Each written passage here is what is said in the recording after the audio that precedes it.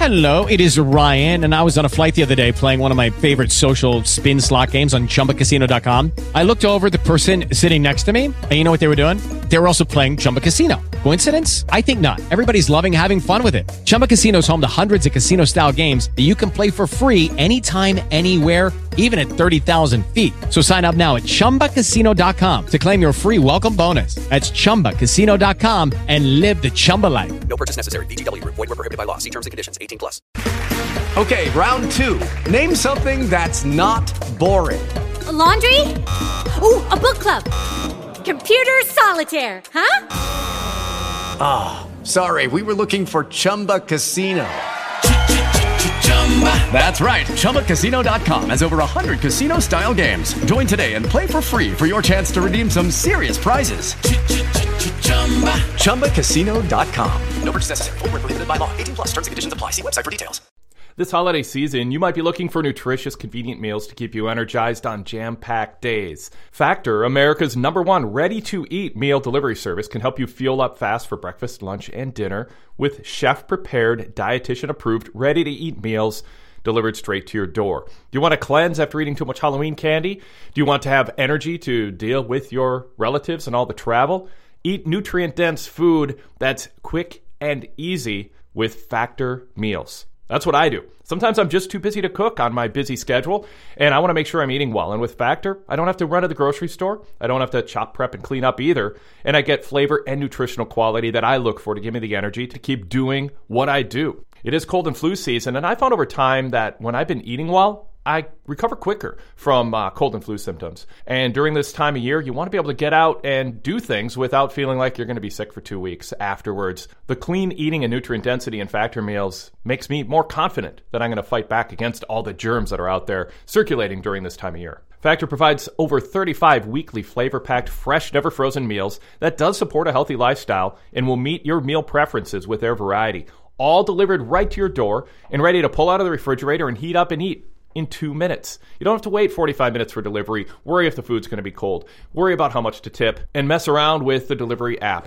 Every week you get a box of meals, and they're in your fridge, ready to go. They also have an assortment of 45-plus add-ons to suit various preferences and tastes, including breakfast items like apple cinnamon pancakes and smoothies. With Factor, you can rest assured you're making a sustainable choice, too. They offset 100% of their delivery emissions and source 100% renewable electricity at their production and site offices. So, this November, get Factor and enjoy eating well without the hassle. Simply choose your meals and enjoy fresh, flavor-packed meals delivered to your door, ready in just 2 minutes. No prep, no mess. Head to factormeals.com/Wade50 and use code WADE50 to get 50% off. That's code WADE50 at factormeals.com/Wade50 to get 50% off. Lucky Land Casino, asking people, what's the weirdest place you've gotten lucky? Lucky? In line at the deli, I guess? Aha, in my dentist's office.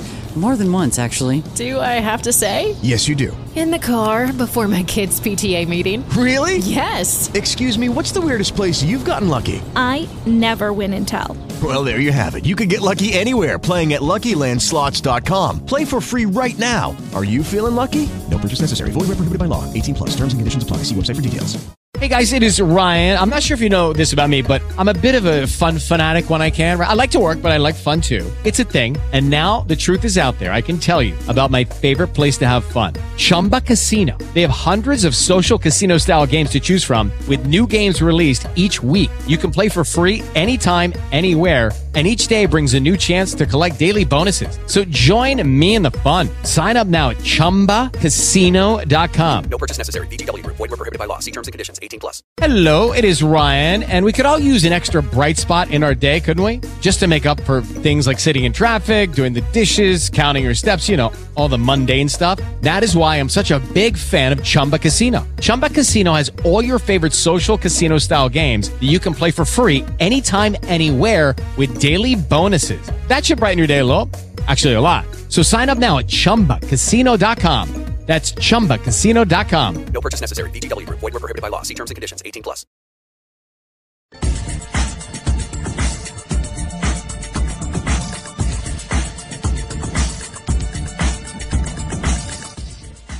Now, PW Torch and Spreaker bring you the Wade Keller Pro Wrestling Podcast. It's time for Wade and his co-host to dive into the listener mailbag.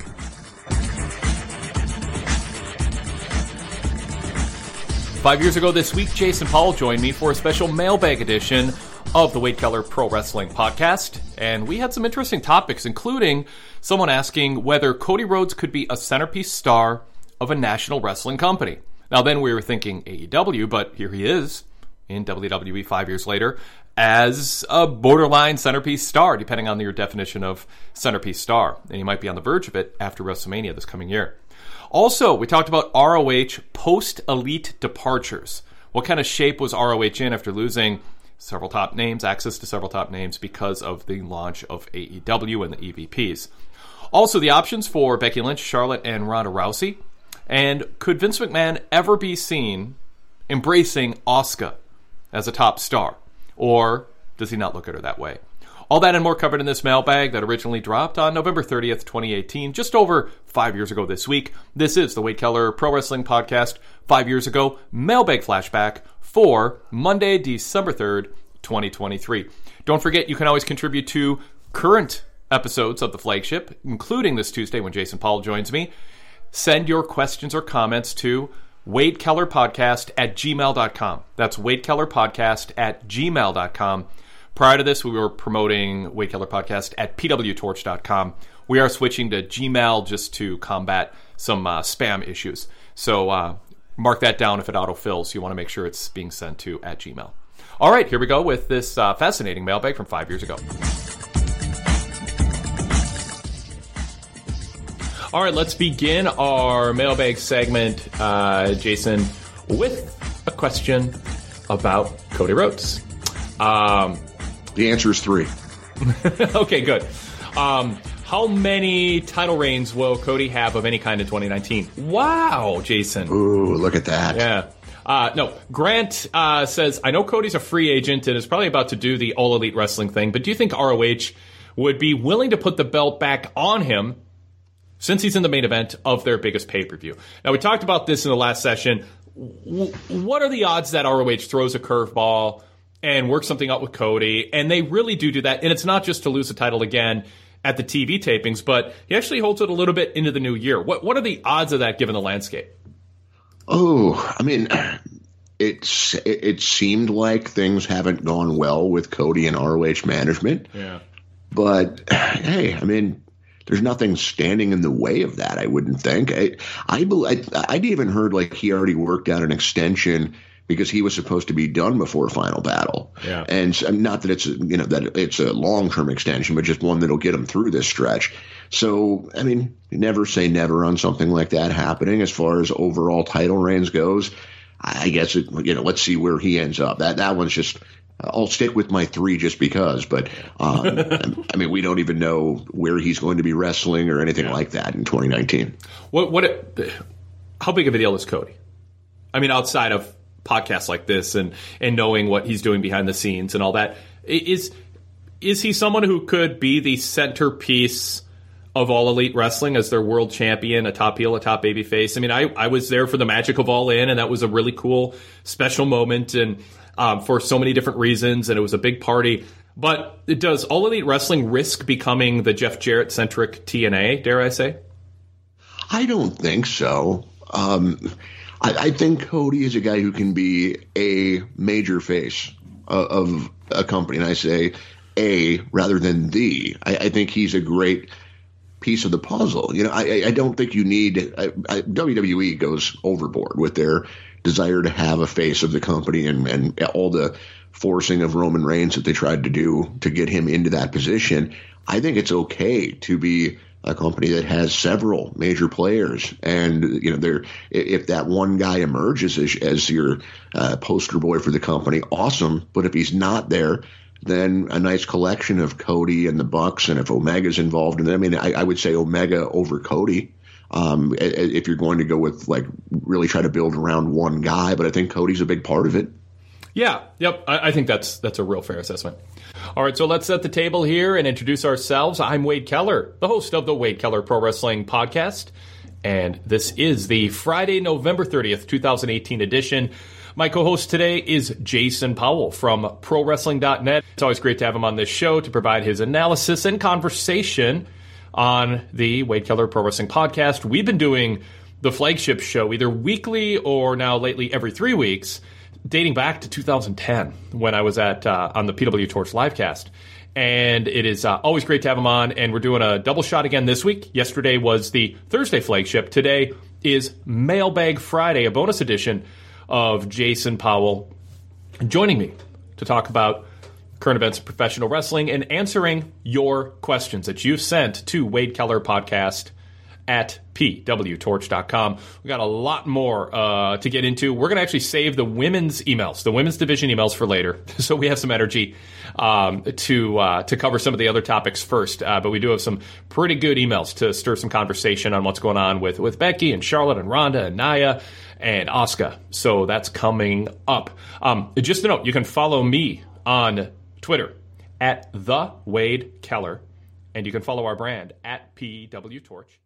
PWPodcasts.com. More content up there now throughout the week than we've seen in a while. All right, so I want to get back to Jason Powell now from ProWrestling.net. We got a lot of email to get to, and we'll get to that right after this. With the Lucky Land Slots, you can get lucky just about anywhere.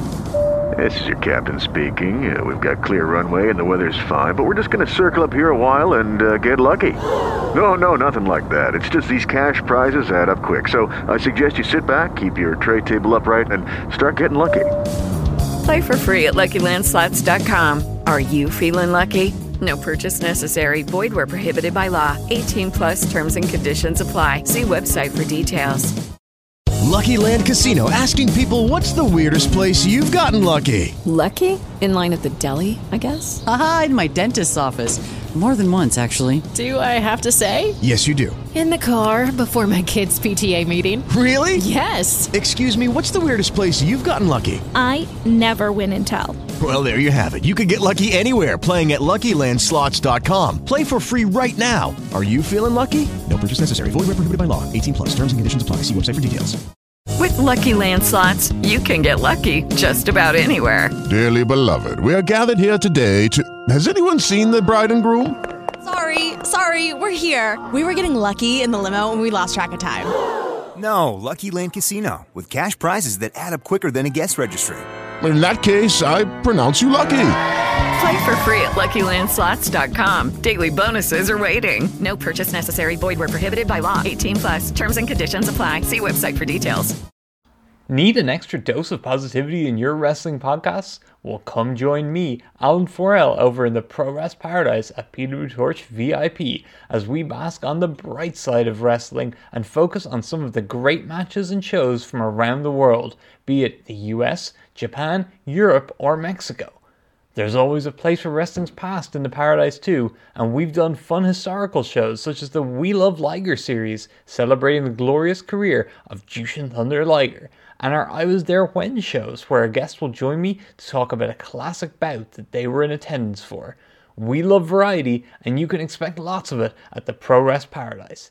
Detailed PW Torch VIP subscription information and a list of all the VIP benefits is available at pwtorchvipinfo.com. And yes, all VIP podcasts are compatible with popular podcast apps on iPhone and Android devices, or you can stream them directly from our ad-free VIP mobile site. See you in the Paradise. Hey guys, it is Ryan. I'm not sure if you know this about me, but I'm a bit of a fun fanatic when I can. I like to work, but I like fun too. It's a thing. And now the truth is out there. I can tell you about my favorite place to have fun. Chumba Casino. They have hundreds of social casino style games to choose from with new games released each week. You can play for free anytime, anywhere. And each day brings a new chance to collect daily bonuses. So join me in the fun. Sign up now at ChumbaCasino.com. No purchase necessary. VGW Group. Void where prohibited by law. See terms and conditions. 18+. All right, up next, Brooks says, "Hey, Wade, I love your podcast. I've never emailed you before, but I wanted to voice my opinion on that awkward moment when Baron Corbin told Alexa Bliss she looked good. I don't think he was being a creep or hitting on her. I think it was a case of terrible script reading. I think he was supposed to mean, hey, if you look good, then I look good. Or if you do a good job, that makes me look like I'm doing a good job, referring to how her performance reflects on him. Sure. And he totally botched it. Anywho, that's what I think. Let me know what you think of that theory if you read this. Not VIP yet, but I plan on it. Reason number 1, I love the content, and you're my favorite podcaster. And reason number 2, the same ad runs a ton of times during the episodes, and I listen at work, and sometimes I just want to throw my phone at the wall. And by the way, if you get ads, when you get ads on the show, we're not inserting them like you're not hearing the same ads everybody else is. I am. No, but you're not hearing the same ads that other people are hearing.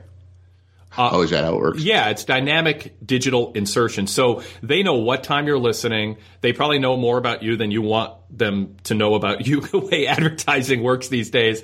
They're in your basement. And if you're in the United Kingdom, you're hearing different ads than somebody in New York. If you're listening at 2 a.m. on a Saturday, you're definitely hearing different ads than if you download the show and listen to it at noon on a Wednesday. And if there's a flux of inventory at that exact moment, then you're going to get, if there's an increase, you're going to hear different ads. And if you're listening at another certain time, there's advertisers who pay a little bit less to be remnant inventory to fill unfilled premium inventory. And then you get to hear the same ad over and over. So your experience with the ads that you hear, and this applies to when you watch YouTube, and there's, the ads that get inserted in the middle of watching a video. It's digital and it's not random, but it's not the same thing for each person on the same given day in every region in the country. It varies. So anyway, I get asked that enough. I figured I should at some point throw that in there. That's why I get so many erectile dysfunction ads. Okay. All right. So what was his question? Oh yeah, that is a really intriguing theory. That makes me want to go back and rewatch that. Because he said, you look good. I look good. And you just delivered it better than he did if that was the intent. Right. Well, I'm trying to think like, could those exact words have been said where the people producing it who if they weren't just zoned out, like, okay, the script was written, the person who wrote the script isn't there. Baron Corbin's just reading lines and he maybe misinterpreted the lines that were written. So he delivered it a certain way, but the director or the producer of the segment is only half paying attention or also knows what the intent is. And so doesn't think about how it's actually coming across to people who don't know what the intent was supposed to be. And I'm kind of buying this. I actually think Brooks is onto something. Or they did it live. True. Yeah. I don't know if they did or not. That's a good point too. Yeah, I think that's very possible. Because either way, he botched it. Because if it's meant to be, he's complimenting her on her looks, you'd think he would have been creepier. You look good. I look good. Right. But there was none of that. Yeah, it was just either way, a poorly delivered line. From looking at him, I think the emailer's right, just the way he played it. She was kind of giving him the doe eyes a little bit throughout the segment. So if you're looking at her, you might think, oh, so they're trying to set up some weird romance thing between these two. But no, I think he's right. Yeah, I do too. That really actually explains it, and I hadn't thought of that. So good job, Brooks. Email again when you can figure something out that we spent all week trying to figure out and couldn't. All right, Brian from Phoenix, Arizona, senior PW Torch VIP subscriber, says the return of the dynamic duo. No way, Jose. Discuss. That's it. Thanks. Jason? A guy who has a lot of charisma. Yeah. That hasn't been treated well on the main roster. They ruined him the moment they had the conga line with the Adam Rose reject Rosebuds. And yeah, I mean, he's just in no man's land. I was really impressed by him. We saw him at that NXT house show, and he teamed with Shinsuke Nakamura. And this was, first time getting to see Nakamura in person. And yet I was still finding myself drawn to what Jose was doing at different times. And so I think he has a lot of just natural charisma. I think there's a coolness to him. And I just think that on the main roster, none of it shines through. Yeah, it's too bad because there's something there. And it's weird. I would think Vince would. The problem with Vince is when he sees somebody like No Way Jose with a gimmick like that, or Adam Rose, or Fandango, he leaves out the credible in-ring performance, the viability of victory against serious competitor aspect of it, and they get defined down as a sideshow act with a short shelf life. They are the designated comedy, and No Way Jose, correct me if I'm wrong, Jason, showed more than that in NXT. He did. No, he maybe is called up too soon. and should have had a chance to develop that side of him more. But he can have the conga line and not have it just be the single one dimension that defines him, and actually be credible in the ring. And he could be so valuable. He's in being a guy who, if you win, it means something. And he's not that guy right now. He is turn the channel guy, because once the ring entrance is over, they've done nothing to make you care about him. Well, at least they had Jinder Mahal in that match to keep us all glued to our televisions. Yeah, people were blaming, calling it, I asked the onsite correspondents, what was the low point of the show for crowd interaction? They go, oh, the No Way Jose match. And I'm like, no. I know you were there, but that was the Jinder Mahal match. You don't get to blame No Way Jose for, I'm not saying he helped, but if Jinder Mahal's in the ring and the crowd's not interested, it's because of Jinder. What they preceded that match was something awful too. I don't remember what because I just remember sitting there watching going, this can't get any worse. And then all of a sudden here comes the conga line. I'm like, oh my God. And then, okay, I think Jinder was already out there. So I think it was the women's match, Ember Moon and Alicia. Yeah, that could have been it. Yeah, I mean, I know that they don't, now that they don't have the overrun anymore, and boy, has there been a backlash against that. People are like, I want my extra 8 minutes of superfluous third-hour filler to stretch this out. And yet they still find time for Jinder Mahal and No Way Jose on the show. Well, and there should be room for them. They should just do a better job in the previous 3 to 6 months making us care about it when it happens. Absolutely. Yeah. This is, I mean, I sort of sound like I'm ripping on Jinder, and I am a little bit, kind of in fun, but, No Way Jose and Jinder should both mean more than they do, and it's mostly on the booking especially with No Way Jose, it's mostly on the booking presentation. Jinder certainly got he got pushed above his talent and charisma level, and now he's kind of paying a price for it a little bit, but he shouldn't have just free fallen right back down to that no man's land. I mean, he's a former WWE champion. Protect him a little bit, have him do some key jobs so they actually mean something. Unlike when Apollo beat him and after watching him lose for 6 months, he just beat the former WWE champion. Like anyone's going to think this is an important moment. What's your theory on why I shouldn't say theory, but what do you think it means that the overrun? Oh, no, hang on. Now I know what I was going to say. Now that theory applies. I have two things I want to talk about. What is your theory on the Jinder Mahal meditation type stuff that he's pushing? Like, it's got to be Vince McMahon being like, what is this stuff? And let's make fun of it. We talked about this before. Yeah, this is, I think Vince just doesn't get, he finds people who meditate and do yoga to be losers and his all jock steak eating world. And therefore, if he thinks it's funny, the rest of the world must be looking down on them too. Yeah. Vince, what? Who does it worse though, Matt Sydal or Jinder Mahal? Because they're kind of doing the same gimmick. Matt Striker. It's that one. It really irritates me because he's just come out of his shell. He is a good talker now. That gimmick is so freaking limiting. It just screams this guy doesn't matter. He is a mid-card nobody. And if they would get rid of it and just drop the third eye stuff, I really think he could mean something in that company. Yeah, I think it does do more damage to Sydal than it does to Jinder, because I think with Jinder it sort of feels like a gimmick that fits the level he should be at. But, okay. Enough on that. My other topic, I brought up the overrun, but did that set off anything with you in terms of the overrun being dropped? Like, USA is losing some faith in WWE, or is it not really that big of a deal? It's just cutting off a little bit of, a part of the stem on a vegetable that you're cooking in soup, and it's no big deal. Don't overthink it. It was an idea that was 10 years past its any right it had to even be of value. I guess somewhere in the middle. I mean, you would think if it was still doing the big numbers that it once did, unfortunately we don't get those quarter-hour numbers like we used to. That would have, I think, told the story there. Are people still watching the last hour of prime time and flipping over to see what the big angle on Raw is that week? And if they're not, well, then it tells you that USA is, maybe they just don't find the value in it they once did, or maybe those Modern Family reruns or whatever they end up having on after Raw were doing better numbers than what the overrun was.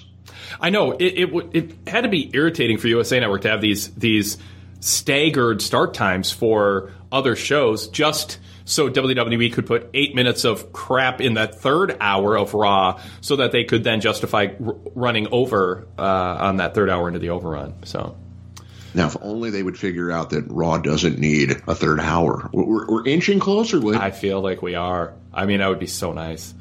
Yes, it would. Nice. I mean, and I don't mean that like from a selfish standpoint of, one less hour of work. Like that's not. It's just like the product is better when it hits that sweet spot. Every other sport is trying to figure out how to get their sporting events under 2.5 hours.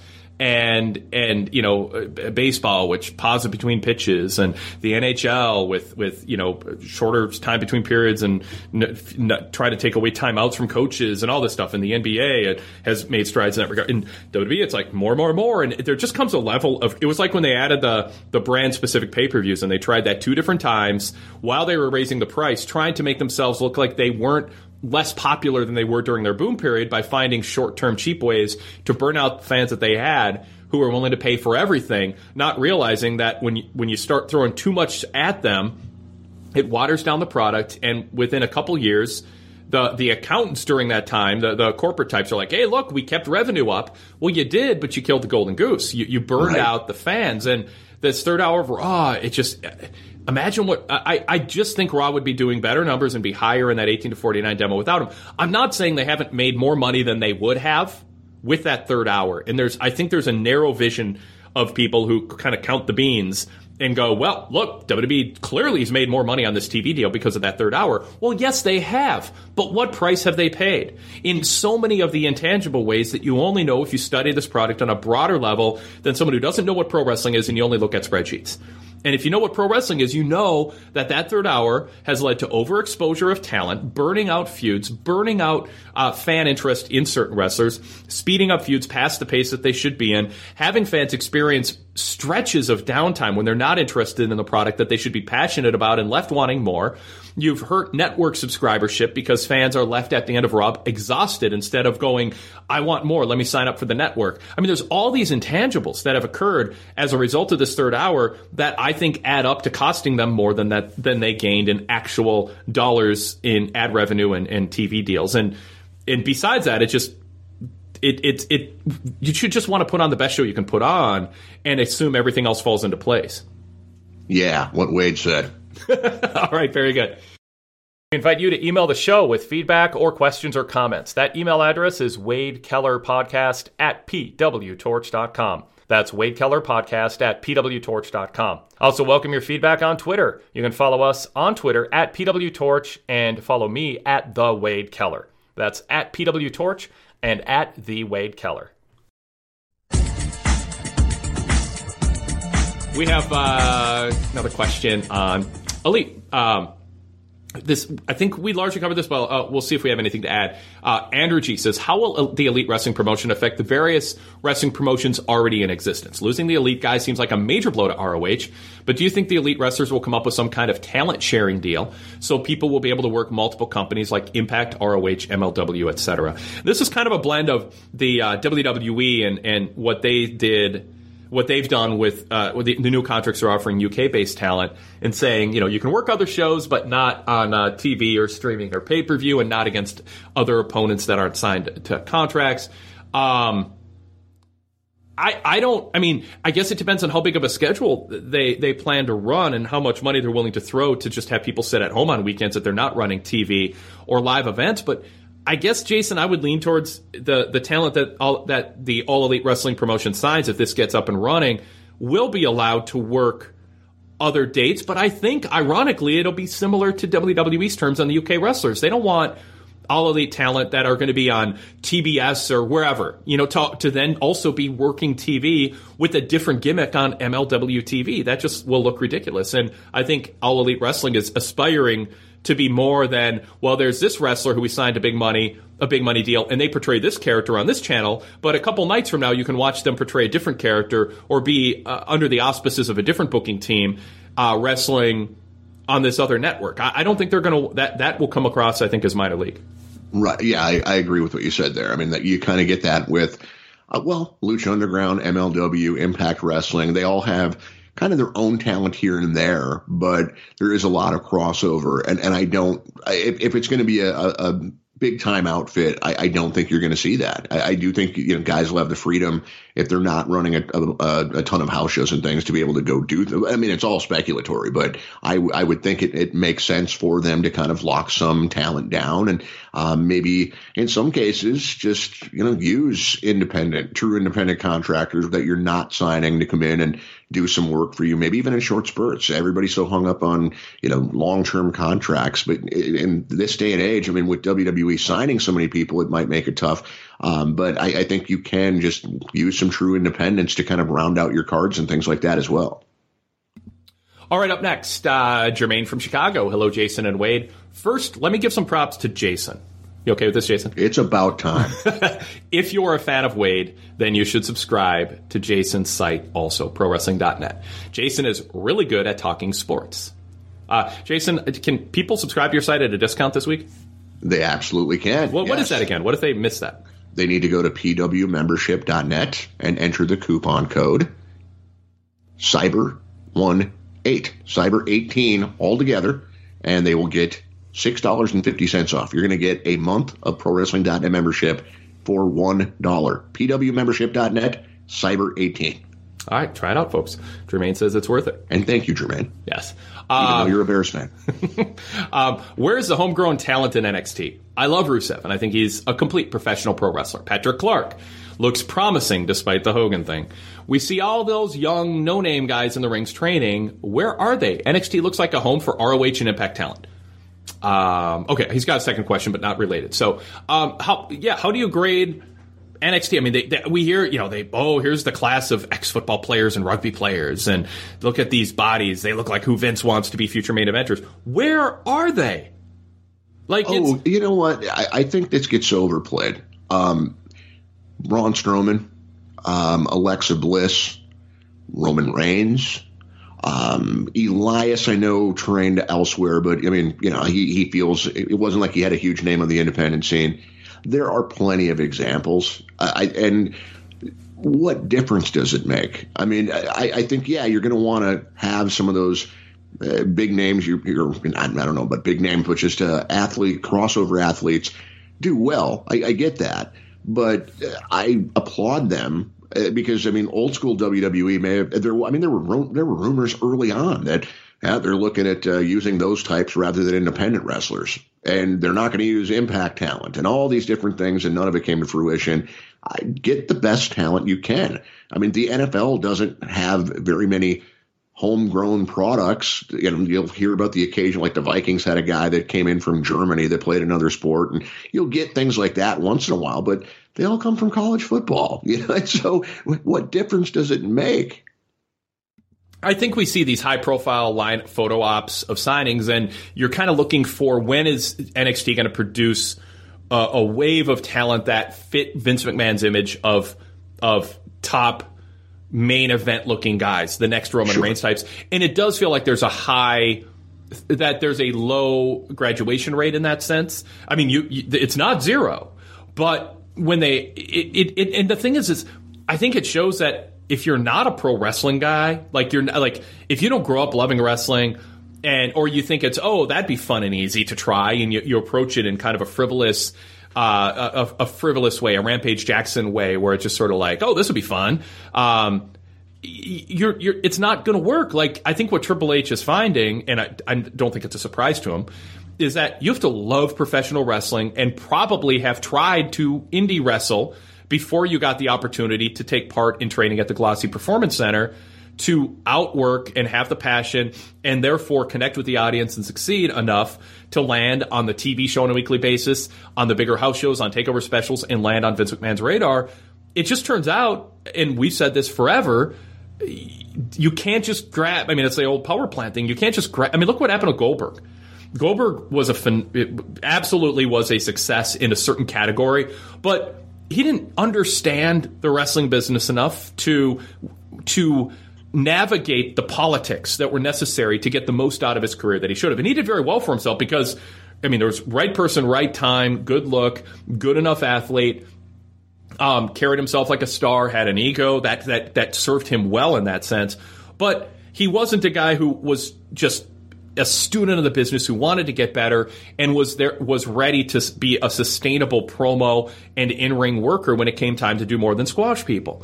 And so the guys who are succeeding and that Vince McMahon ends up going to are Seth, Dean, AJ, Daniel Bryan. They are the glue. They are the main event glue. Drew McIntyre, main event glue that is necessary for the Braun Strowmans and the Eliases to work out.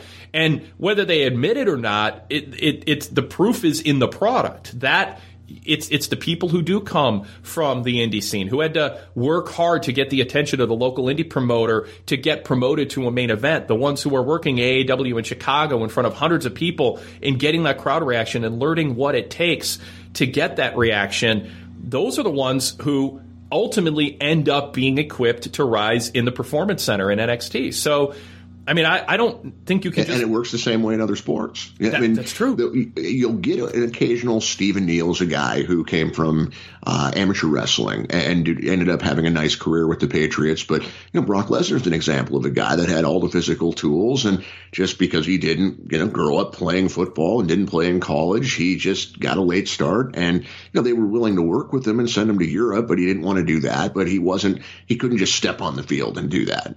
He played preseason and it was what it was. But beyond that, you don't find too many guys or women who can just jump into a sport without having that passion for it and actually succeed. Exactly. And I just think you got to cut your teeth on the indie scene and make an impact in those situations in order to have what it takes to get to the next level in WWE. So, and I'm real curious about Trevor Lee and how he does in WWE. I think I was sort of rooting for ROH to sign him because I just think he could have been that one of the like 3 new signings that would have just given ROH new life for the next year or two, and would have been a guy that I'm like, okay, I need to order this I think fans would have been like, I need to order this pay-per-view to see Trevor Lee defend the ROH title or challenge for the ROH World title. I think he could have been that guy. And I know Bruce Mitchell has seen him on the indie scene locally for years and has touted him. Impact, I think, greatly underutilized him. And he'll be hopefully in a long line of names where Impact's brain trust, creative minds just didn't see and didn't utilize him the way that they should have and could have, because they are perpetually hung up on if you didn't star, if you don't look like a WWE superstar the way Vince McMahon frames it, or you haven't been on WWE TV, then we're not quite sure how to take advantage of you and make you a star. Trevor Lee has a chance now in the WWE system, and I'm curious how he does. I mean, he's maybe just at the height threshold to be in the mix with some of the top SmackDown guys, some of the top guys right now in SmackDown and Raw. I think he'll do well in NXT. I worry about what comes after that, like I do for everybody with Vince McMahon in charge. Yeah. What do you think of Lars Sullivan, by the way, and what he might do? I'm guessing now he ends up on Raw. At first it was like, well, he's not. He is a monster, but he's not the tallest monster. I don't know that you want to put him in there with your Brauns and Brocks and people like that. He might be better off being a guy where he can look like a real monster over on the smaller SmackDown brand. But Raw has nothing going for it right now. They need the talent. I thought SmackDown on Tuesday really did a nice job of just laying out what their current programs are. Just segment by segment, whether it was a heel attacking a babyface, you can just see, okay, here's the current list of programs. On Raw, it's just, I know they just put too many eggs in the basket of Roman Reigns and Braun Strowman. And so what you're getting now is a brand that just doesn't have anything going for it because Vince McMahon ignored everyone. He let Finn Balor become what he's become. And the one guy they protected is Drew McIntyre, and it seems like even he's losing steam because he's in this awful 3-man temporary faction that has no chemistry with Baron Corbin and Bobby Lashley. It's Seth Rollins, Dean Ambrose, Drew McIntyre. Those are the people on Raw that feel like they matter, and everybody else is either underwhelming, Lashley, or just has been abused from a character standpoint, has been misused by Vince McMahon, and so he's paying the price for that now. I think they desperately need new talent, and so that's why I think Lars ends up there. Yeah, yep. By the way, Trevor Lee and ACH had a 60-minute draw this past weekend on AAW Pro Wrestling. over in Logan Square Auditorium in Chicago. I had a chance to be there, I guess a couple months ago now, and in that building. And I wish I was there for that match. That would have been pretty special. It sounds like it was tremendous. Wait, he can be more than a hayseed, like they portray him on every Impact creative regime ever? Yes. Are you a nostalgic wrestling fan? Do you want to hear about shows you haven't seen in 10, 20, maybe even 30 years? Well, I have the show for you. I'm PWTorch.com contributor Frank Pettiani, and since December of 2020, I've hosted Pro Wrestling Then and Now.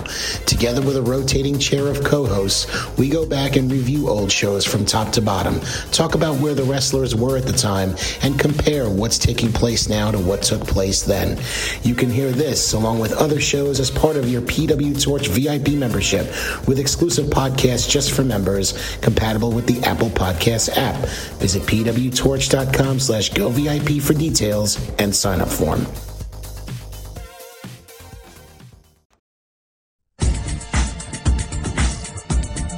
All right, so back to Jermaine. He's got a second question. I am higher on Mandy Rose as a talent than I am Alexa Bliss and Carmella, because Mandy's a better athlete and a wrestler than both of them. She's proven that she can talk and has that WWE look. What are your thoughts on Mandy and her potential? Jason, are we being unfair?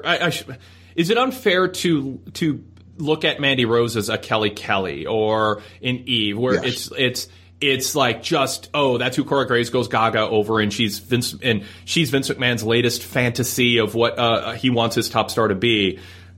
She walked out and acted like an alpha and handled the microphone in a way that made it seem like, all right, she didn't embarrass herself there. And does Jermaine have a point, like that she has more upside than Alexa and Carmella in the ring? In the ring, yes. I don't think she has more upside in overall at this point. I'm not seeing it than Alexa. Carmella, certainly. Carmella's a personality who just really hasn't taken to wrestling. She's not a very good wrestler. She has moments here and there, and hopefully she improves. Mandy already seems to be further along than her in the ring. And yeah, so Mandy, like when I talked about how I was hoping she wouldn't win, it's just because it's not her time. I don't want to see her rushed up to a role she doesn't belong in, and that's what it would have been doing had they gone with her in the triple threat instead of Asuka. But I do think there's long-term potential there, and I think they need to pull back on Corey Graves being the horn dog. Because I think it does portray her in that way, where you're just so used to seeing all the divas over the years that it was all about the looks and very little about the in-ring. And you can play on that, like Impact is doing well with Scarlett Bordeaux at times, but they don't even seem to be doing that. It's just, she's not like a diva in a modern woman's world. She's just this woman that Corey Graves fawns over, and that's her gimmick. But I mean, they seem like they're finally starting to do a little more with her. So I think it's just a matter of defining what her persona actually is, more so than Corey being horny. Yes, it is. It's unfair for her, and I just think in this era, it's just kind of unbecoming for Corey Graves too. I mean, it's hard to take him seriously when he's at that level of unprofessional in this era, and it just. He's good enough at his job. It comes across as creepy and unprofessional. Like can you imagine watching an NFL game and Troy Aikman having an obsession with one of the cheerleaders every time he sees her? Didn't Brett Musburger get in all sorts of online trouble for that? I don't remember. I'm pretty sure it was him. It was certainly one of the bigger kind of old school names made a comment about a woman they kept showing in the stands, and people, lost their online minds over it. So that wouldn't happen. You just wouldn't hear. Well, I mean, somebody may slip up, but there would be hell to pay if somebody did something like Graves does. For me, I defend it when I see it in New Japan from Don Callis, in part because I think he's funnier when it comes to that. And it reminds me of the way Bobby Heenan would act at different times. There's a little bit of Heenan to him. And the thing I always get a kick out of with New Japan fans, they get really ticked off at some of them at Don Callis for just gushing over the women that I can't think of the wrestler's name, but the idea is like they might as well be prostitutes that he's bringing to the ring with him, or strippers or something. They don't seem to blame the company for portraying a woman in that manner, but it's Don Callis who's the bad guy for playing into it. Yep. I agree. All right, Sean O. from Indianapolis says, you seem to be saying that switching the title to Charlotte by Asuka taking the fall at TLC is a great way to go because Becky doesn't have to lose, so then she can win the Rumble and face Ronda Rousey. But what about the obligatory rematch clause?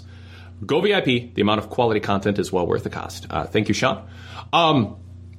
Yeah, I mean, there's a lot of directions they can go with this triple threat match, and I think a lot of issues at play. But if Asuka loses and Charlotte gets the pin and thus takes the belt off of Becky, then you have the rematch, which you can do at one of the pay-per-views, one of the 3 pay-per-views after TLC, but before WrestleMania, because we got the Rumble, 2 more, and then Mania.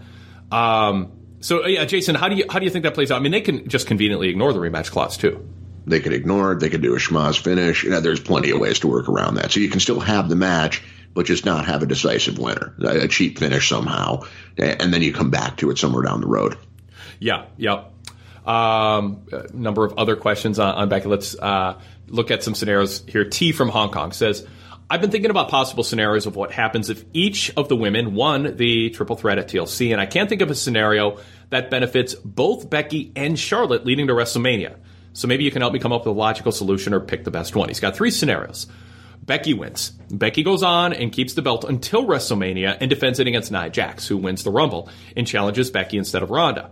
Where would that... It's not awful. I mean, like, it's just awful because of the other options. But, yeah, I mean, it's marketable. I mean, Sure. So where would that leave Charlotte and Asuka? Unless some trade occurs, which only seems to happen after WrestleMania, I don't see how they can get to Ronda versus Charlotte unless Charlotte wins the Rumble instead of Nia Jax. But then who does Becky face at WrestleMania? And they're going to do that at the Rumble, it certainly seems like.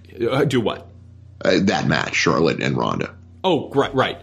So I don't see Becky versus Asuka being put off until WrestleMania, where there are 3 pay-per-views between TLC and that. So scenario 2, Charlotte wins at TLC. Becky would most likely invoke a rematch clause, but then you would ever lose to Charlotte, regardless of whether the finish is clean, even if Becky goes on to win the Rumble and challenges Ronda? I have no good solution for Asuka, so maybe she just goes back to where she was for the majority of this year. And scenario 3, Asuka wins. If Asuka wins, again, Becky would probably invoke her rematch clause and then either beats Asuka, which leads us to the path of scenario number 1, or she loses her rematch, which is similar to scenario number 2, and also means she lost to the person Charlotte beat clean at WrestleMania. If that happens, Charlotte or Becky winning the Royal Rumble, where one of them goes on to face Ronda at WrestleMania, leaves the other women left out without a clear path to Mania. Unless some trade happens, I don't see how they'll get a triple threat match at Mania with Ronda, Becky, Charlotte, which I'm thankful for. Yes, and he's thankful for that too. What are your thoughts? Keep up the good work. So, I mean, I think I don't have great solutions for what T laid out, but it is absolutely a challenge that WWE has to face, and I hope that they have a good idea in mind of how this is all going to play out. What do you think of what T had to say? Yeah, to me, I think the approach I would take is having. I would like to see Asuka win the championship and then somehow drag it out so she's defending against Charlotte in a rematch while Becky wins the Rumble and chooses to face Ronda Rousey. And you can heat that up somehow, some way. And then obviously Nia Jax is the odd person out. Life goes on. What they may do, like everybody, I do fear that they'll have Asuka win the championship. She'll be doing her thing. And then they do some weird way that's just, we can sit here and apply common sense and logic to it of how they'll get there. But looked at the way they set up the triple threat. Women came out and complained, and so Paige just decided to have a battle royal to add one more person. They can easily, they can have Becky or Charlotte win the Rumble and choose to face Ronda, and then come up with some weird way to add the other one to make it a triple threat. So I don't think we're out of the woods yet when it comes to the triple threat. I do think it's a very possible scenario.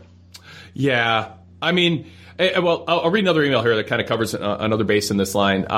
Michael from Ohio says, as it pertains to Asuka, Charlotte, Becky at TLC, I've heard a lot of people discuss the reasoning for Asuka being inserted and the fact that she's there to take the fall. Well, it's a TLC match, so shouldn't the title be suspended above the ring? No pins or submissions? Am I missing something? Or was there an announcement about the match saying it's pins and submissions? I'm a bit confused. No, he's right.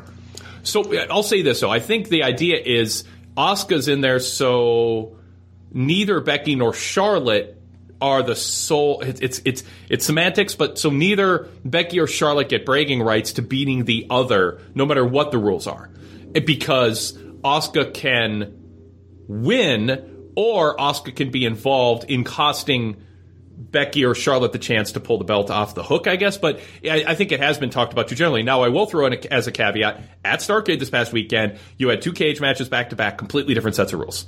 So, really? Yeah, the AJ Joe match was submission and pinfall, and the other one was climb out of the cage to win. God, why would they even come up with it's a cage match? You can win either way.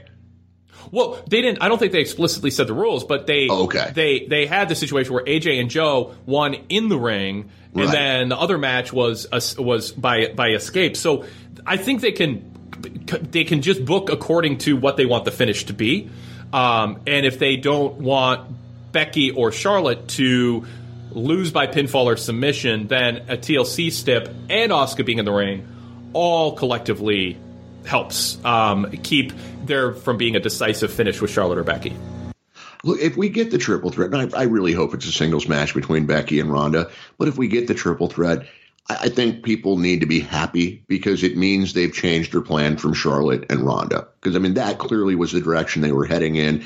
And so if nothing else, you're getting Becky Lynch in what could be the main event of WrestleMania where she belongs.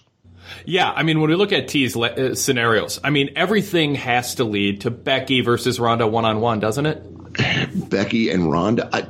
No. Like I said, I do think they wanted Charlotte in that main event. Right. And I could see them thinking it's a huge deal to have the daughter of Ric Flair, Charlotte Flair, their chosen one, in that match. So I do think, I'm hoping it's Lynch and Rousey, but I do think there's at least a chance that Charlotte is included in that. I think the thing to hope for is that they go with Charlotte and Asuka in a rematch from last year's WrestleMania. And so that's, I guess if you're hoping to see a singles match, maybe hope for Asuka to win that championship or Charlotte for that matter.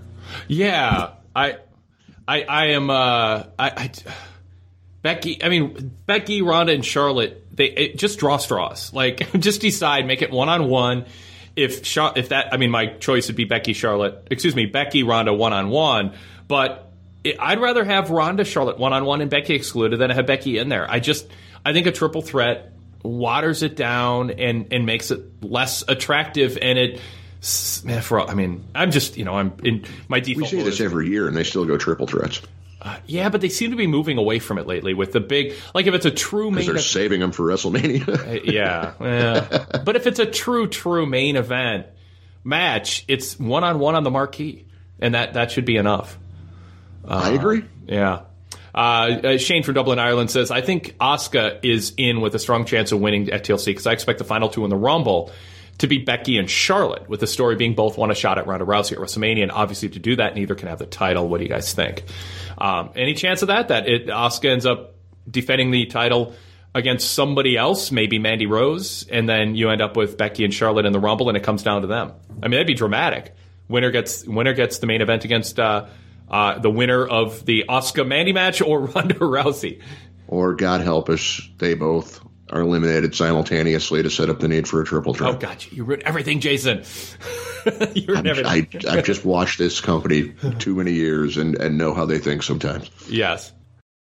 Thanks for downloading today's show. Take it to the next level with a VIP membership. Get shows like this, the Wade Keller Pro Wrestling Podcast, Wade Keller Pro Wrestling Post Show, and the PW Torch Daily Casts on our PW Torch VIP podcast feed, with ads and plugs removed from the shows for a streamlined listening experience. And also hear the VIP exclusive shows that I host with Rich Fan and Todd Martin. Everything with Rich Fan and The Fix with Todd Martin's signature VIP series that you're missing out without a VIP membership. So go VIP here in 2022 and enjoy all the benefits, all the bonus content, and the ad-free listening experience. pwtorch.com/govip. All right, Kyle from St. Louis brings up another topic here and then adds a little bit to it. Which version of the TLC match do you think we'll see at the pay-per-view? Will it be a triple threat, pinfalls and submissions with tables, ladders, and chairs aesthetically placed around the ring and utilized? Or will it be a traditional TLC with the title hung above the ring?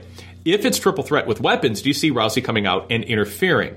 As it's always stated by commentary, there's no disqualifications in a triple threat match.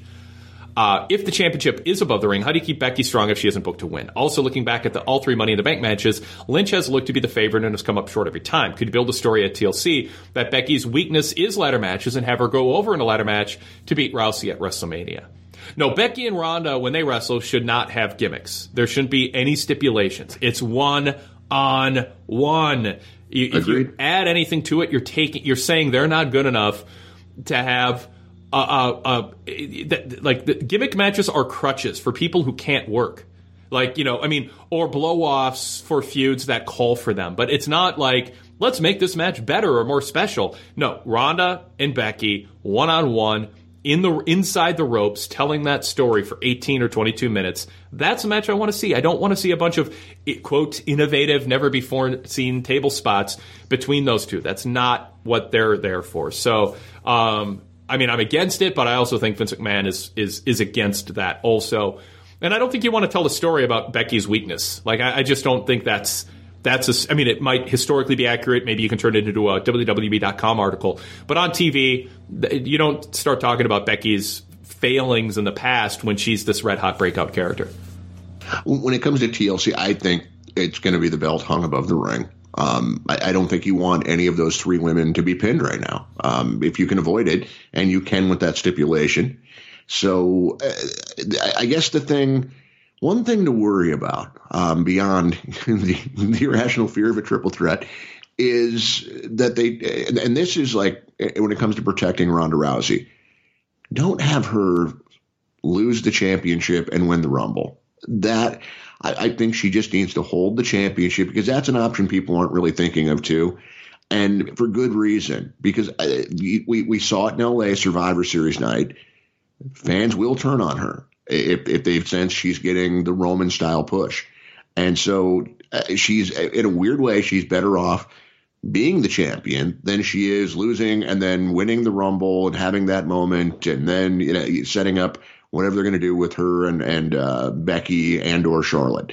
I think that would be a mistake. And I would not have her interfere in the TLC match unless it's going after Charlotte, because you run the risk that the fans turn on Ronda if she goes after Becky. Yeah, WWE has a lot of issues that they have to juggle at once, and they want to keep. It seems like they've settled in on Charlotte being a heel and Becky being a face and Ronda being a face. Do you disagree with that, Jason? I mean, is that the tea leaves? Is that the indications of this week's TV, even if the last couple of weeks before that looked like they were hedging or ambiguous? Yeah, I think so. Yeah. So if that's the case, then they have to protect. Charlotte can be the one who used heel tactics, but they do have to worry about a backlash against Ronda, but also capitalize on what they absolutely are I think aware of and not wanting to mess up, which is something special with Becky, and that's going to be all at play in TLC. Let me read an email from Brian from Peoria, Illinois. He says, correct me if I'm wrong, but isn't a TLC match just like a ladder match? The winners are first to climb to retrieve the belt. If that's the case, the notion that Asuka's in this match to be the designated jobber doesn't hold up, because no one has to be pinned in the first place. No, good point. With this in mind, why do you think Asuka was added? To freshen up Becky versus Charlotte after their supposed blow-off match already happened a month ago? Or to transition to an Asuka-Charlotte rematch at WrestleMania on the SmackDown side so that Becky's freed up to win the Rumble and face Ronda? If it's the latter, why not just have Becky relinquish the title, given the timing and the delicate nature of her injury, and hold off on her comeback until closer to the Rumble? Stripping her of the title in the midst of the greatest run of her career would have not only saved her from having to lose the championship and likely rematch, but also would have made her a more sympathetic figure to solidify her babyface turn. That is, assuming they're actually turning her back babyface. Even though Charlotte showed some signs of an impending heel turn, there still seemed to be some holding back on both her and Becky's official turns. Thanks for your time. Everyone, go VIP, and if you haven't already. Okay. I hadn't thought about that, but Becky coming back this soon does seem kind of surprising because her face is broken and she had a severe concussion. Being ready in 3 weeks, less than 3 weeks, does seem like a fast turnaround time, especially for a TLC-style match where you're less in control. Unexpected things can happen that can lead to your face getting caved in by a table, a ladder, or a chair. So, yeah, I mean, they absolutely storyline-wise could have stripped her, Jason, and avoided some of this. What do you think of that? They could have. Yeah, I think they just want to strike while the iron's hot, and so they're kind of taking that approach to it. And so they want to have her on this pay-per-view and on the house shows as quickly as possible. Another thing that could have done if they took the approach of stripping her of the championship, it could have played into a Shane McMahon heel turn because he could have been the one doing it with Paige pointing out, hey, and it could have been, good heel defense is that, I mean, Shane just said AJ talked about how Daniel Bryan must be watching how they do things on Raw. It could be as simple as Shane saying, that's not how we do it here. Brock Lesnar might be able to get away with it, but we don't do that on SmackDown. And just because there's nothing heelish about it, but because it's Becky Lynch, people would hate him for it. So that would have been fun if they had taken that approach. But yeah, I think Asuka is there because it may be because she's winning the championship, and it may also just be because, again, they didn't want to have a definitive winner between Becky and Charlotte in a straight-up match. Where are you on Asuka fitting into what you need to be in WWE? We talked about Mandy Rose on the mic as a character, having the looks and maybe being a better natural athlete. Some of the other women who have been blonde and pushed have been. Asuka is so talented. The fans have taken to her. She's getting cheered above her push, which is an indication if you're management and creative, as I said, in WWE, you should find a way to utilize that. But she is awkward. Her acting is terrible. Her facial expressions are cartoonish, and her promos are super limited. And so when you think about building a women's division around her, that makes sense if all you do is present big wrestling matches on big stages. But you have TV time to fill and personal issues to develop for 4 shows in between pay-per-views on average. And what do you do with Asuka in that way? And I think that is a question that Vince McMahon asked himself, and where he sort of lost interest in her as the shiny new toy and moved on to others. And that's where Carmella and Alexa Bliss and maybe Mandy Rose and the Iconics and Ruby Riott, they get more TV time because, frankly, they're more equipped to speak English and act at a level that hits the threshold you need to be in a long segment. Is that a legit problem for Asuka, or is this an example of WWE's booking being too narrow-minded and not going outside of their normal routine in order to take advantage of somebody as talented and popular as Asuka is? It's definitely the latter. It didn't seem to be a problem in NXT, and it still doesn't seem to be a problem for the fans. The fans still love her despite no push whatsoever since she lost to Charlotte. So, yeah, I mean, listen to your audience and look around her limitations. It's the old accentuate the positives and do your best to hide the negatives. And there's no reason they can't take that approach with Asuka. But, yeah, they're always going to have their love of people who, even if they're not very good in the ring, can go out there and carry a long talking segment. They love that. I mean, that's just that's Vince McMahon's style, and so that's still going to be the case. And in some cases, Alexa Bliss and Miz, it's worked out really well for them, and they've gotten better, obviously, in time. But I just wish he would break away from that. And I mean, I shouldn't even say that. You can do that, but you can also still find you're working around the in-ring limitations of people. Why can't you work around the verbal limitations of people? Well, I'll push back a little on the NXT thing, just in the sense that she didn't need to be on TV every week filling long segments. And when she was on TV, on NXT TV, and was in long segments, I thought it was a bit of a rocky road for her. I thought that it wasn't always great segments with her. But in the end, yeah, the NXT fan base for an NXT TakeOver special, a big match every few months with her on TV, winning a squash and every once in a while doing a more limited time segment, not every week. It worked. I'm a little more sympathetic to Vince in the sense that this is a structure he has. It's working for him in a lot of ways. And I wish Asuka was better at the things that I think she should be better at. I mean, I don't know what excuse she has to not be better at English at this point. And I don't know if... I wish Carmella was a better wrestler than she is, and that would have been great. I'll be equally critical of her for that. But with Asuka, I think, like, she's been produced...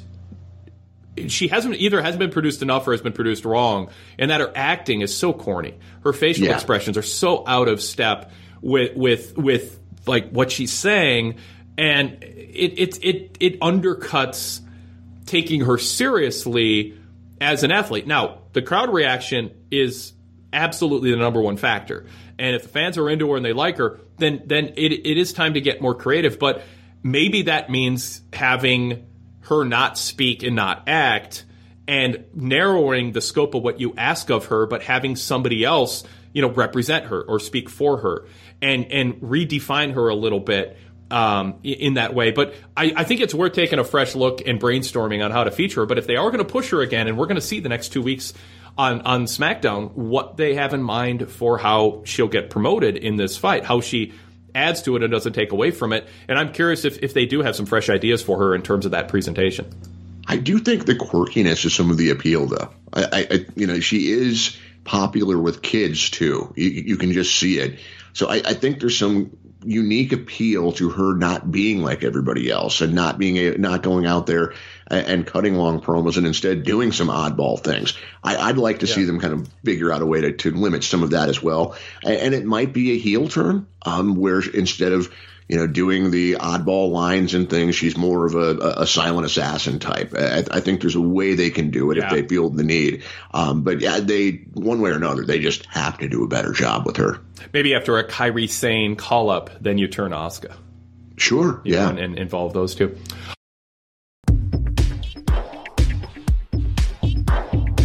Longing for some nostalgia? Or maybe you want to learn some wrestling history? Don't miss the 90s Passcast every Friday on the PW Torch Daily Cast feed. Alex and Patrick will transport you 30 years into the past by taking you through the Torch issue from that very week. Follow news from the WWF and WCW and all the happenings from across the wrestling industry in real time as the Torch reported it 30 years ago. That's the 90s Passcast every Friday on the PW Torch Daily Cast feed.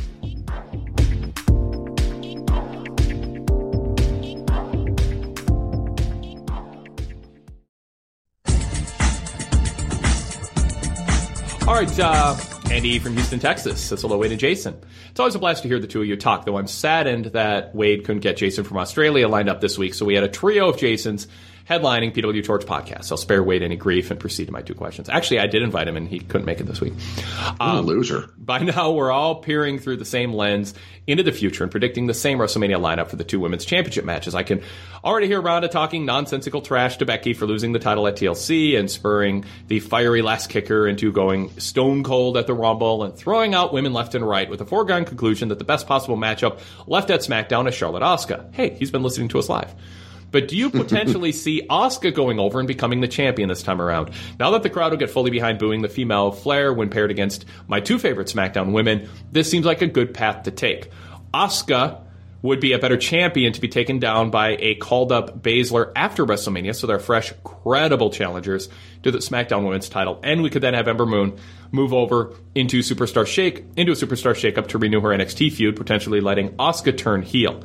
Please feel free to agree or disagree and share your thoughts on the matter.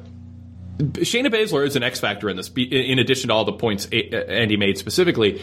Shayna Baszler could be in this mix for WrestleMania matches too, if she were to enter the Rumble and win, or show up and because if you have Becky, Charlotte, and Ronda in a triple threat at Mania, you could do Asuka, Shayna Baszler on the SmackDown side too, and kind of have Shayna get a big push against babyface Asuka. That's a possibility too, Jason.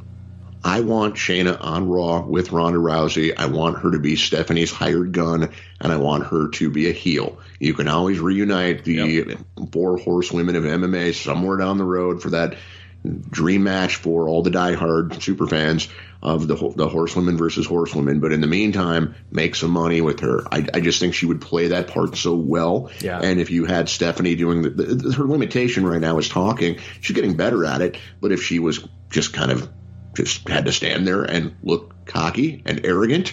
While Stephanie did the majority of the talking, you're talking big money. I would save that for post-WrestleMania. Yeah, that's good case made right there. All right, Andy says, I've also had a conspiracy theory about AJ Styles losing the title prior to Survivor Series that was prompted by the departure of Roman Reigns. Is it possible that Vince sees AJ Brock 2 as more of a WrestleMania caliber match? Do you think there's any chance we see AJ win the Rumble, like the fans wanted him to do in his debut, and face Brock to become the Universal Champion? Considering his tenure as WWE Champion and the recurring theme at PW Torch that the Universal Championship has no lineage or credibility, having AJ as a standard bearer for that title would certainly elevate it, and I could see hot matchups between AJ and the entire top roster of faces and heels on Raw. What do you think? As always, Wade, I'm VIP for life. Jason, please join me in petitioning Wade to troll Todd Martin at the nearest opportunity and play X-Pac's theme music. And if he does, I will credit that to you and become a VIP member to your site as well. It comes with a lifetime commitment. Ooh, wow. This needs to happen. Yes. All right. So, I think I'm not against AJ beating Brock at WrestleMania in just kind of a vacuum, but I've so been an advocate for Seth Rollins being the guy to beat Brock, and I think Seth is 10 years younger and just would have more to gain from being a guy who beat Brock. I think people would see that as the guy who should have been crowned being crowned. I was for that match happening at SummerSlam instead of Reigns, and it's your chance to kind of right a wrong. I don't think it's too late. So I just think if in a vacuum, it's a cool idea, and it'd be good for AJ and a really good match, and I think the fans would love it, but you're sacrificing Seth beating Lesnar, and I think Seth should beat Lesnar. Yeah, I would rather see it. I mean, his scenario is one way to get AJ off of SmackDown in plenty of time for them to, debut on Fox, if that's what they're thinking. He's been the face that runs the place, but they may want him over on the Raw side so they can put their idea of bigger stars. But let's see what AJ does. I mean, clearly there's something going on contractually right now. If they don't think he's going to stick around the company, I don't see them having him beat Brock Lesnar at WrestleMania. So I think Rollins does make more sense. I still wonder if Vince has an ace up his sleeve in Dwayne "The Rock" Johnson.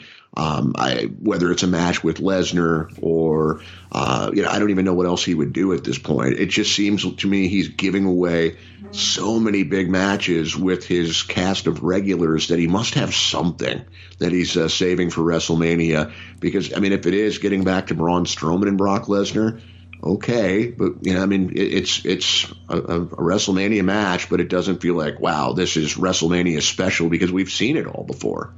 Yeah. Okay, speaking of Seth, Philip from DC, do you think that Seth winning with the Superplex Falcon Arrow on Monday instead of the curb stomp has anything to do with the recent concussion issues on the main roster? Alexa Bliss, Becky, Liv Morgan have all missed action in recent weeks with concussions, although they all apparently suffered their concussions in different ways. Do you see WWE moving away from the curb stomp again like they did a few years ago? And if so, what do you think Seth's new finisher could be? He has a nice moveset, but all of his signature moves seem to be near-fall moves. Could you see him using, and WWE allowing him to use, the small package driver again? It looks great, and from everything I've seen, it looks relatively safe to take. My best guess on this is that him and Dolph Ziggler have wrestled so many effing times that now they are down to using their setup moves as finishers, just to come up with something new.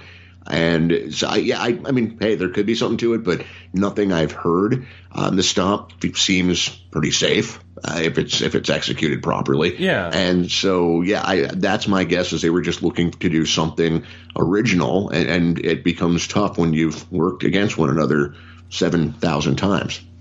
Yeah, I like the idea of having different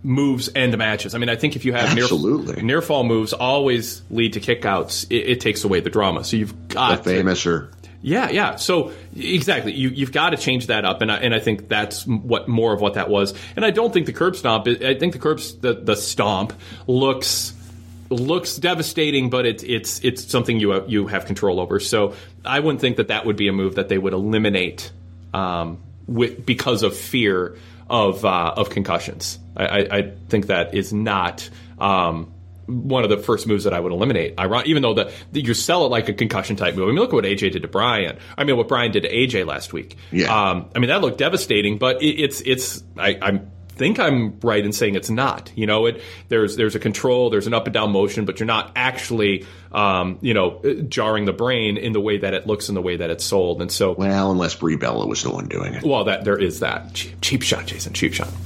All right, or totally accurate observation. All right, Guy from Israel says, longtime fan and listener, during the Raw leading up to Survivor Series, where Braun yet again single-handedly destroyed the Raw tag team division, I started to wonder, has there been, to this date, a single tag team that was brought up from NXT that's been successful? There's plenty of examples for successful call-ups of wrestlers, but none of them have been a tag team. They've either been completely disbanded, the Vaudevillains, Enzo and Cass, American Alpha, or given a short push and then completely forgotten about. The Ascension, Revival, Sanity. Even AOP, who are the current Raw Tag Team Champions, became so by barely beating Seth in a 2-on-1 match, and then lately lost a match to Rude and Gable the night after winning at Survivor Series. So what do you think is a reason for WWE not being able to make these tag teams, some of which were hugely over in NXT, work on the main roster? You can maybe blame one or two of those acts not being able to translate well to a larger audience, but when it's every single one of those tag teams, it feels much more like a booking issue. I guess Vince really does just hate tag teams. Many thanks and keep up the great work. Well, I mean, I think he kind of answered it at the end there. I mean, I think it comes down to Vince McMahon, and he just doesn't, for whatever reasons, doesn't want tag teams to get over. I mean, like, yeah, go ahead, Jason. I'm stammering because I feel like I'm going to repeat myself, and that Vince isn't a tag team guy. It's if you're over, you'd be a singles guy, and you're paying two guys for one match. But what do you think it is? What does it come down to? I don't think Vince McMahon cares about anything other than top talent. And I mean, there's occasional people that he sees and grooms to be in top positions, but otherwise everyone spins their wheels. And so he doesn't see tag teams as being main event. And so he doesn't care. And I mean, look at the way the last 2 weeks of Raw and SmackDown were booked. It's all formula crap. Oh, the would-be challengers are going to beat the champions in non-title matches. They did it with AOP and Gable and Rude, and now they just turned around and did it on SmackDown with Sheamus and Cesaro being beaten by the Usos. It's just, and they do this constantly. The other go-to, all right, we're going to have a tag title match. So how do we set this up? Let's have singles matches between those wrestlers who are going to be in the tag title match. There's no creativity whatsoever. He doesn't care about the tag teams, and he doesn't care about the mid card. And you're seeing him pay the price for it with that debacle that is Raw right now. Yes.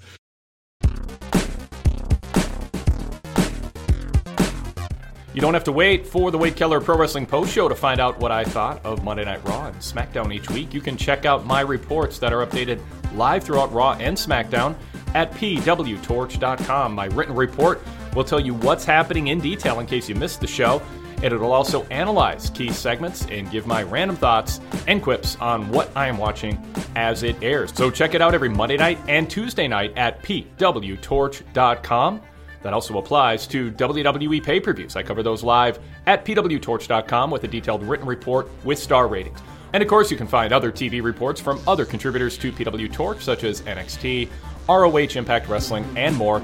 Check it out, pwtorch.com, your first stop for TV and pay-per-view written reports.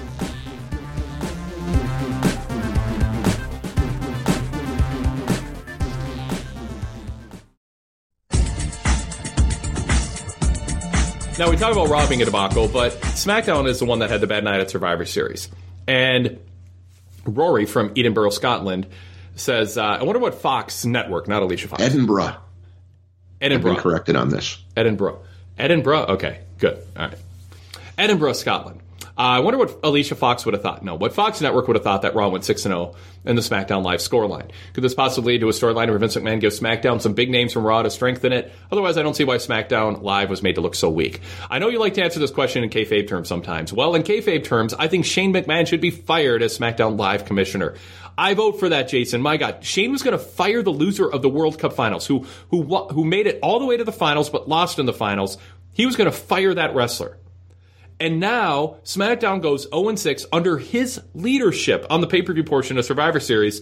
And he thinks he can just pretend it didn't happen. It's an outrage, Jason. It's an outrage. Somebody needs to step in and fire Shane. This is why when you are at the top of an organization, you should not hire family to run things, because it's hard to dish out the punishment that is deserved. And clearly Shane McMahon deserves to be fired. Hey, I listen to the Todd Martin show. Aren't you forgetting something? The best in the world, Shane McMahon deserves to be fired. Thank you. No, he doesn't, because I will counter that by saying that Vince McMahon would be the person firing him, correct? Yes. Well, this is what Vince McMahon would want, is Raw to dominate SmackDown, so he's actually doing the perfect job for Vince McMahon. And why would Vince want Raw to dominate SmackDown? Because it's Vince McMahon. Raw is better in his mind. Yeah. The character, no, but the person, yeah. No, it doesn't make any sense. I really thought coming out of Survivor Series, when they advertised, I was hoping it was going to be that food fight thing they do for Thanksgiving. I was really hoping Shane McMahon was going to come out and just cut a scathing promo. We lost 6 freaking matches, and you guys are out here having a food fight. Just something. Blasting people, getting just irate about going 0-6 because apparently the one match they won doesn't count. And nothing. He doesn't. The Shane character doesn't care now. And I mean, maybe there'll be some long-term payoff to it, but there's no hint of it. So I don't know if plans changed, because it sure seemed like Shane was going to turn heel, but now he's goofing around with The Miz, looking like they're going to set up a match between those two. So, yeah, it didn't make any damn sense at all. It just, other than maybe setting the stage for next year when SmackDown becomes the powerhouse on Fox and they sweep Raw. Yeah. Yeah. I have no I have working theories, but they're not defendable in terms of how the Survivor Series 6-0 thing was handled and the follow-up. And it's going to be hard to get people to care next year when SmackDown lost that badly and it wasn't an issue on the next SmackDown. I mean, how do they really think people just are going to completely forget that happened, or that they're going to have a whole new fan base? It really hurt Survivor Series next year and for a while that they built it up and then made it and then ignored it afterwards. And it hurts other things too, not just Survivor Series. I mean, when you tell fans this is really, really, really, really, really important, and then it's over with and they quote got your money and now it's not important anymore, people feel like they were conned. Well, as much as they tell people that Survivor Series is really important, does anyone believe them? No, but even if you didn't believe it was true, you would think, you still wanted a payoff. WWE wants us to believe it's true, and I just saw them abandon it completely afterwards. I still think the negative effect is there, even if people didn't buy into it initially. They're just like, man, I didn't think it was true, and now you just proved I was right. You're trying to con me. You think I'm stupid. Yeah, there is that. Yeah. All right. Clearly Vince McMahon thinks we're all stupid. Yeah. Maybe he just doesn't think that hard about any of that stuff. Does Raw have a babyface problem, Jason? And how do they solve it? I mean, Finn Balor Seth's in his own world with Dean, and Finn Balor and Elias are the number 2 and number 3 baby faces battling Drew McIntyre and Bobby Lashley and Baron Corbin. Is that enough? And do you have a theory on what they do to try to even things out, or do you think they're just that's gonna be what we see between now and the Rumble, and that's fine? Well, I think they do bring in Lars. I don't know when, but I think Lars probably enters as a babyface. And then they're just waiting for Braun to get back. You know, they're hoping he'll be back for TLC. So, yeah, I mean, there's a real problem there. There's just a real depth problem. And again, it goes back to Vince only caring about top things involving Roman Reigns and Braun Strowman and then grooming Drew McIntyre, clearly. But there's just he cares about Dean and Seth to a point, obviously, as well. But it's everything under it that it just doesn't get the attention it deserves. Bobby, yeah, they turned Bobby Lashley heel, and they gave him Leo Rush. We don't know why they're together. We don't know what makes them tick, other than Lashley likes to bend over and point at his ass. There's a bunch of one-dimensional characters there. But, yeah, I mean, there's a shortage of baby faces. I heard you guys talking about Apollo Crews was like number 5 on the depth chart, I believe. And it's like, oh, my God. He beats Jinder Mahal. They try to make a big fuss over him beating the WWE champion. Has he been on television since? No, it's another start-stop. Yeah. So they're just right now trying to make it seem like I could just tell Monday, like, this is going to get worse before it gets better with this Corbin thing. They're just going to keep trying to put heat on Corbin, McIntyre, and Lashley going into TLC. And then ideally we're going to get some sort of a general manager change there. But it just kind of masking. I mean, it's not compelling television. They need to give up on two things: nut shots and heel general managers, and the product would be so much better. I agree. My final question for you: what are AJ and Daniel Bryan doing at WrestleMania, do you think? Ooh, I don't think wrestling one another. But I don't know what. Miz isn't being groomed for anything. So who would it be on the SmackDown side? God help us, Randy Orton. I could see Randy Orton challenging AJ Styles for the title if AJ regains it. And I could see Daniel Bryan against Rey Mysterio. Ooh. Oh, I know. I'm not excited about it, but... Yeah. Boy, yeah, it's... I mean, they'd have to really, really rebuild Samoa Joe. Because I'd love to see Daniel Bryan and Samoa Joe. But we just watched Samoa Joe lose to AJ Styles like 10 times, it feels like. Yeah. And get eliminated early in the Rumble. I mean, early in the Survivor Series tag match, suddenly. They just another thing that made I thought Shane might go off on him. I know. Like maybe they're going to turn Joe babyface out of this, and no, Joe is all bark and no bite at this point. Yep. It was like they hired an interim booker who wasn't following the product, and then the booker who came back after being away for a few weeks didn't pay attention to anything that happened. It just picked up where they left off. I mean, that's how bad this has been continuity wise. Yeah. No, I'm not, we sit here and get excited about the women's division and the prospects for Lesnar, but I don't think SmackDown's done a good job building up that dream match, one or two dream matches, so to speak, WrestleMania caliber main events on SmackDown. They just haven't had the depth of roster to keep people apart. And, I mean, I think they're trying to build up Randy Orton. I mean, I think that would be their argument. Well, we're trying to build up Randy Orton by having him go through some, Jeff Hardy and Rey Mysterio and heck, Ty Dillinger to set him up as a threat to babyface champion AJ Styles at WrestleMania. And I thought they were headed that way. It's not the worst thing. It's not the best thing, but at least you could say they have a plan and it's working towards this crescendo at WrestleMania of Orton getting that title shot and wanting to, quote, take AJ off his pedestal. I mean, I can live with that, but you turn Daniel Bryan heel and he's just going to be on a first half of the show as a heel against Rey Mysterio or Jeff Hardy. I mean, that's what you're looking at for him, unless they have some new talent or another turn.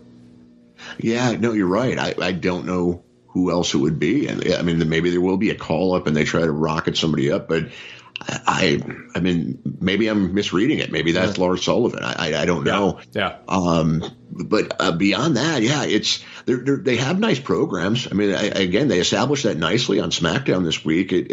I like what they have going on. It feels like it's a deeper roster than Raw is right now in a lot of ways. Yep. And so, but they're not, there's not that, man, I can't wait to see this match. I bet they're saving it for WrestleMania. You're right about that. And if they did a better job of tag teams, this is where if you have a tag team division that's treated seriously year round, year after year, decade after decade, you can bring in Lars Anderson, team him with Daniel Bryan, have Lars and Daniel Bryan go after the Usos and go after the New Day.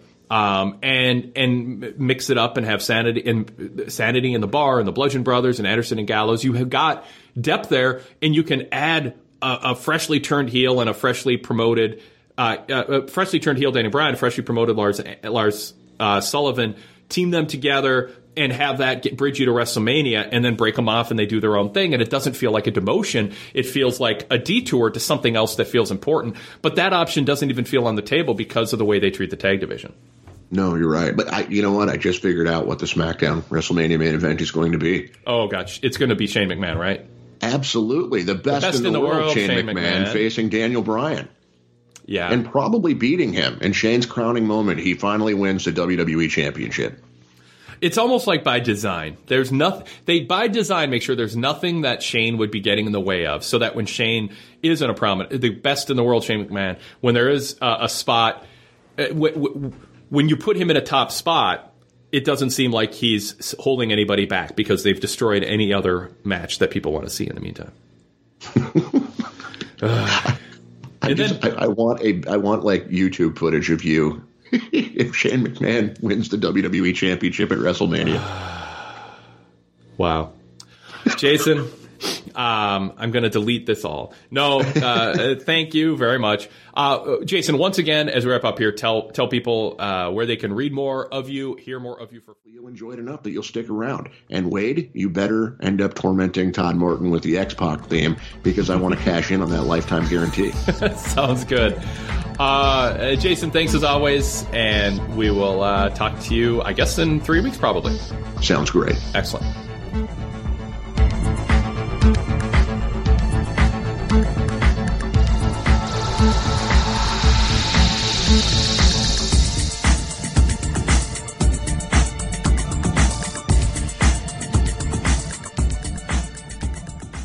We invite you to email the show with feedback or questions or comments. That email address is wadekellerpodcast@pwtorch.com. That's wadekellerpodcast@pwtorch.com. I also welcome your feedback on Twitter. You can follow us on Twitter @pwtorch and follow me @TheWadeKeller.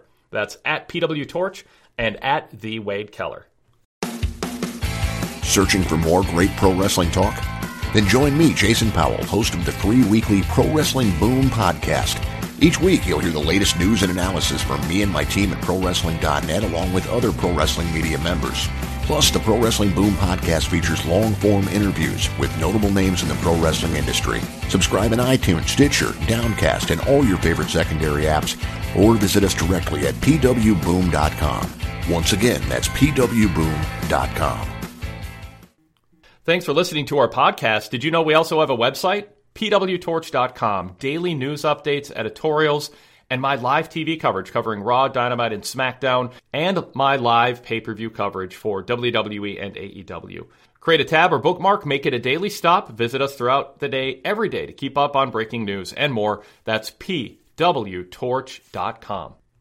Need an extra dose of positivity in your wrestling podcasts? Well, come join me, Alan Forel, over in the Pro Wrest Paradise at PW Torch VIP, as we bask on the bright side of wrestling and focus on some of the great matches and shows from around the world, be it the US, Japan, Europe, or Mexico. There's always a place for wrestling's past in the Paradise too, and we've done fun historical shows such as the We Love Liger series, celebrating the glorious career of Jushin Thunder Liger, and our I Was There When shows, where a guest will join me to talk about a classic bout that they were in attendance for. We love variety, and you can expect lots of it at the Pro Wrest Paradise. Detailed PW Torch VIP subscription information and a list of all the VIP benefits is available at pwtorchvipinfo.com.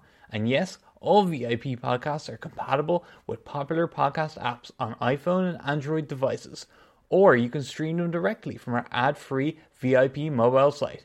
See you in the Paradise. One way that you can help us sustain our schedule of putting out podcasts throughout the week is by giving us a 5-star rating on Apple Podcasts. Just go to Apple Podcasts and look for our Wade Keller Pro Wrestling Podcast and Wade Keller Pro Wrestling Post Show and give us a 5-star rating. We hope you think we've earned that score with our fast turnaround times and our quantity and quality of wrestling analysis throughout the week. So take a moment out for us and do us a favor and give us a 5-star rating at Apple Podcasts. That helps us on search returns and helps us grow.